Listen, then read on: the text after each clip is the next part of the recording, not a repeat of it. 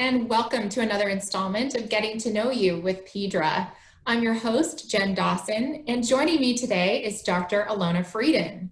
Dr. Frieden is a professor of dermatology and pediatrics at the University of California, San Francisco. She's the former director of pediatric dermatology at UCSF Benioff Children's Hospital, is a co-founding member of Pedra, and is currently serving as one of Pedra's co-presidents. Thank you so much for joining me today, Dr. Thank Frieden. you for having me. I'm excited to be here. Virtually, great.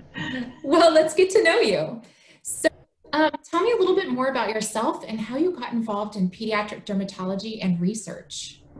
So I came to pediatric dermatology through what had been a traditional route, which was to train in pediatrics. I then decided that I was interested in pediatric dermatology, and I then did dermatology training. And that really, back in the late 1970s and 80s, was the common route that people took.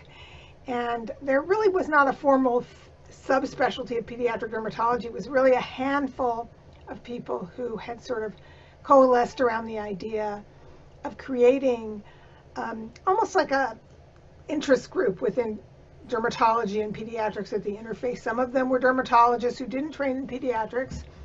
Some were pediatricians who didn't train formally in dermatology, and a lot of the people were more like me.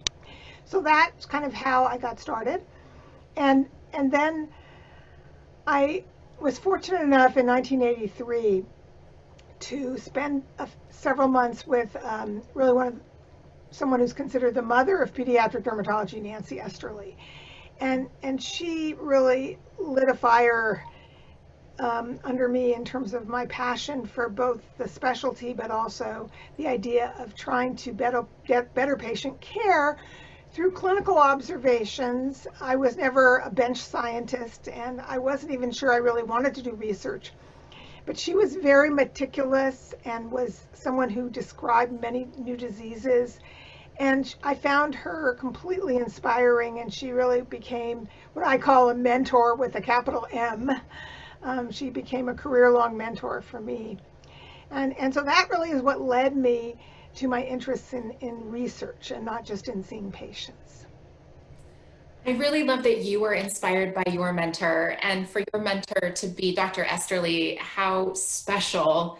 And I know mentorship is a really important thing to you, and I would say many of our young careers and certainly our current investigators have also considered you a very inspiring mentor. Well, it's kind of a cliche, but the idea of paying it forward is really something that I felt very much coming from her, that she did for me what really nobody in my training up to that point had done. And I felt that I had to find a voice that was as authentic as hers in my own way, and that if I could do that, it would be extremely fulfilling, and it really has been. But I feel like her DNA is all over pediatric dermatology. Let me just say that. Yes, it really is. So what brought you to wanting to co-found Pedra? So a little bit of background. One of the things that I learned when I sort of entered pediatric dermatology was how wonderful other pediatric dermatologists were.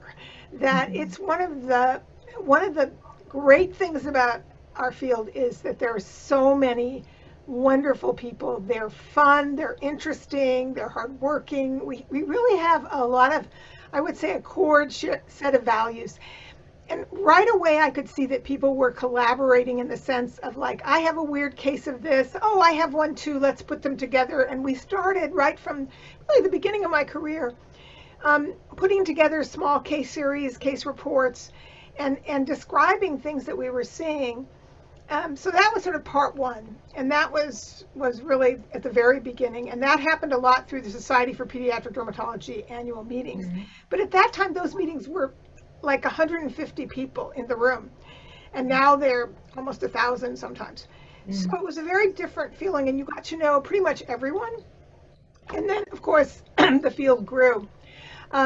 So the next step for me was that I became really interested in in vascular birthmarks and infantile hemangiomas in particular.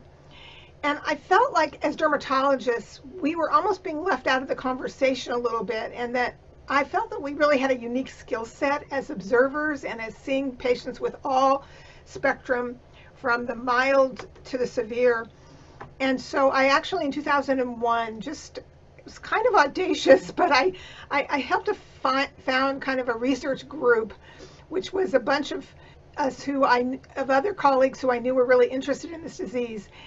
And we called ourselves the Hemangioma Investigator Group, which we just gave ourselves this name. And as I said, I thought it was, at the time even it was a bit audacious, but I thought we should give ourselves a name, and that's what we called ourselves. And we started doing research on infantile hemangiomas, and it was enormously successful. And we started publishing really pretty important research, unfunded, but research that looked at this disease and said, this is the nature of the disease, these are the complications, these are the demographic risk factors, and collaborating with other people at the same time. So when others came up with the idea through being inspired, I think, by, for example, the rheumatologists and Cara, I felt like, they knew about what I had been doing, and I knew about Cara and some of the other things that were going on with the EB group, with ichthyosis, et cetera. It just seemed like a natural to sort of come together and make it a bigger tent for everyone who wanted to be involved in pediatric dermatology. So that's really where I came from and sort of ended up as one of the founders. I just love that the field is so collaborative and that it's allowed this network that is Pedra now to grow from its infancy when you started working on it. It's really, really special. And you get to see that collaboration at the annual conference each year. This year is going to be a little different since we're virtual, but maybe generally speaking, could you talk a little bit about your favorite things about the conference? Yeah, sure. Well, a couple of things that come to mind immediately really harken back to the very beginning when I went to my first SPD meetings, which were in the late 1970s, sort of around 1979 or 80, when I was a pediatric resident, is when I first went to an SPD meeting.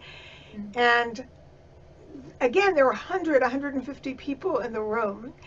And the Pedra meetings, again, are smaller, and I certainly hope that everyone who participates in our virtual meeting will come back when we can do it in person, because that interaction and having the people who are very senior willing to talk to anyone. I can remember really kind of almost shaking when I would go up and talk to people. I'd read their textbooks and everything, and now I'm sure people probably feel that way towards me. But the point is that once you get in a room and you feel like you can talk to people, it really makes it more interactive. It makes people feel this sense of energy.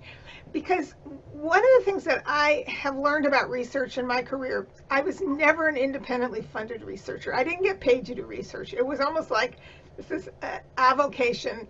I wouldn't really call it a hobby, but it certainly was a passion. What did I get out of it in a way that I was doing extra work and it's not what I was getting paid for? Well, very much I got out of it the collegiality, these enduring relationships. And also I got energy from it. I got the sense of common purpose that gives you more, that you want to go forward, and I wanted to be able to help my patients.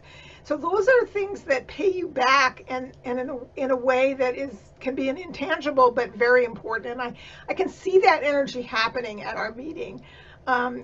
When the Young Investigators Group, for example, came forward, two examples. One, when the Young Investigator Group came forward and they said, we want to have special activities. I mean, we hadn't really envisioned, there should be a Young Investigators Group. That really coalesced on its own, but it's become one of the most important things. And then Sheila Rittenberg, our original executive director, said we have to have patient advocacy groups at the table right from the get-go. Now, we had all known about and interacted with patient advocacy groups, but they were kind of on the fringes as opposed to having really a more central role. And that changed at Pedra too, and you were able to talk to these people to find out what their experiences were and get to know them better. And I think that cementing of those relationships is another very important part of Pedra, in addition to the, incredible content of what you're doing and networking about specific projects. So, I mean, there's so much, but I would say those are the highlights for me. I love that you brought up the patient aspect, because as Pedra has grown, there's been more and more patient advocacy participation, and especially at the annual meetings.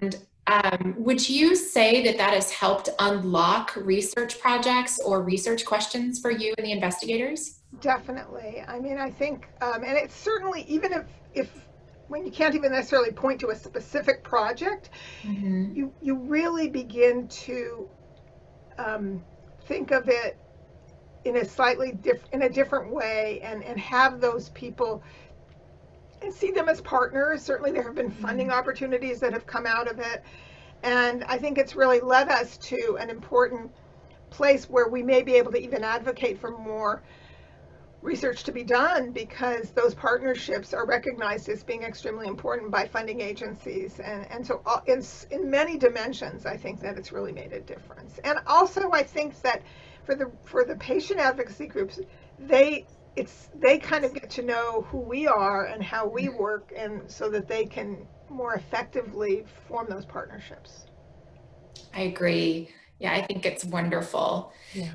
One last question before I let you go, and I want to go back to this topic of mentoring, since I hear a lot from our investigators. Dr. Frieden, she's the one I would want for a mentor, or she's been my mentor and she's been so inspiring and really incredible. So what if you could share some wisdom or a message with our early investigators? What would you share? Couple of things. I think that you get more by giving more. I think that one of the things that I saw, for example, when I looked at the research, sort of what was going on in terms of research, frankly, I was a little intimidated. I hadn't been trained in basic science. I wasn't at all doing bench research, and I didn't even know how to write a grant or anything like that. But I knew that we could bring a story of our patients. We could say, these are the important questions, and we could gain the skills to learn how to ask the questions and get help. And you have to, in order to do that, you have to be both humble about what you don't know, but you also have to be brave, in a sense, to be able to say, this is really important. This is important for me. It's important for my patients. And I may be the only voice that they have to ask the question. And so I think that's one piece of it. And also, people had a way of being sometimes very holding on to their own ownership of research. And what I've really found is there are exceptions to this, and certainly in the laboratory-based world, although that's becoming much more a team sport too, and it's not just like one lab against another, and more of the collaboration, which is really the foundation of Pedra, is that the more collaborative you are, you're sort of you're not dividing the pie into smaller pieces, you're really expanding the pie. So that metaphor really means a lot to me. And I feel that way about mentorship too. I mean, I do it because I love it. I don't do it to make myself feel better. I really do it because it's fun. And it's, as you get more senior, the meaning of sort of this kind of working across generations, I think, is more meaningful to you, because you don't want to just be the old fogey. You like to be able to listen to new ideas and bring your ideas and work together. And so I think it's really a plus for everyone. I agree. There you have it. Be humble, be brave, be collaborative. I love that message. So much for being with us today on Getting to Know You, Dr. Frieden. Oh, my pleasure.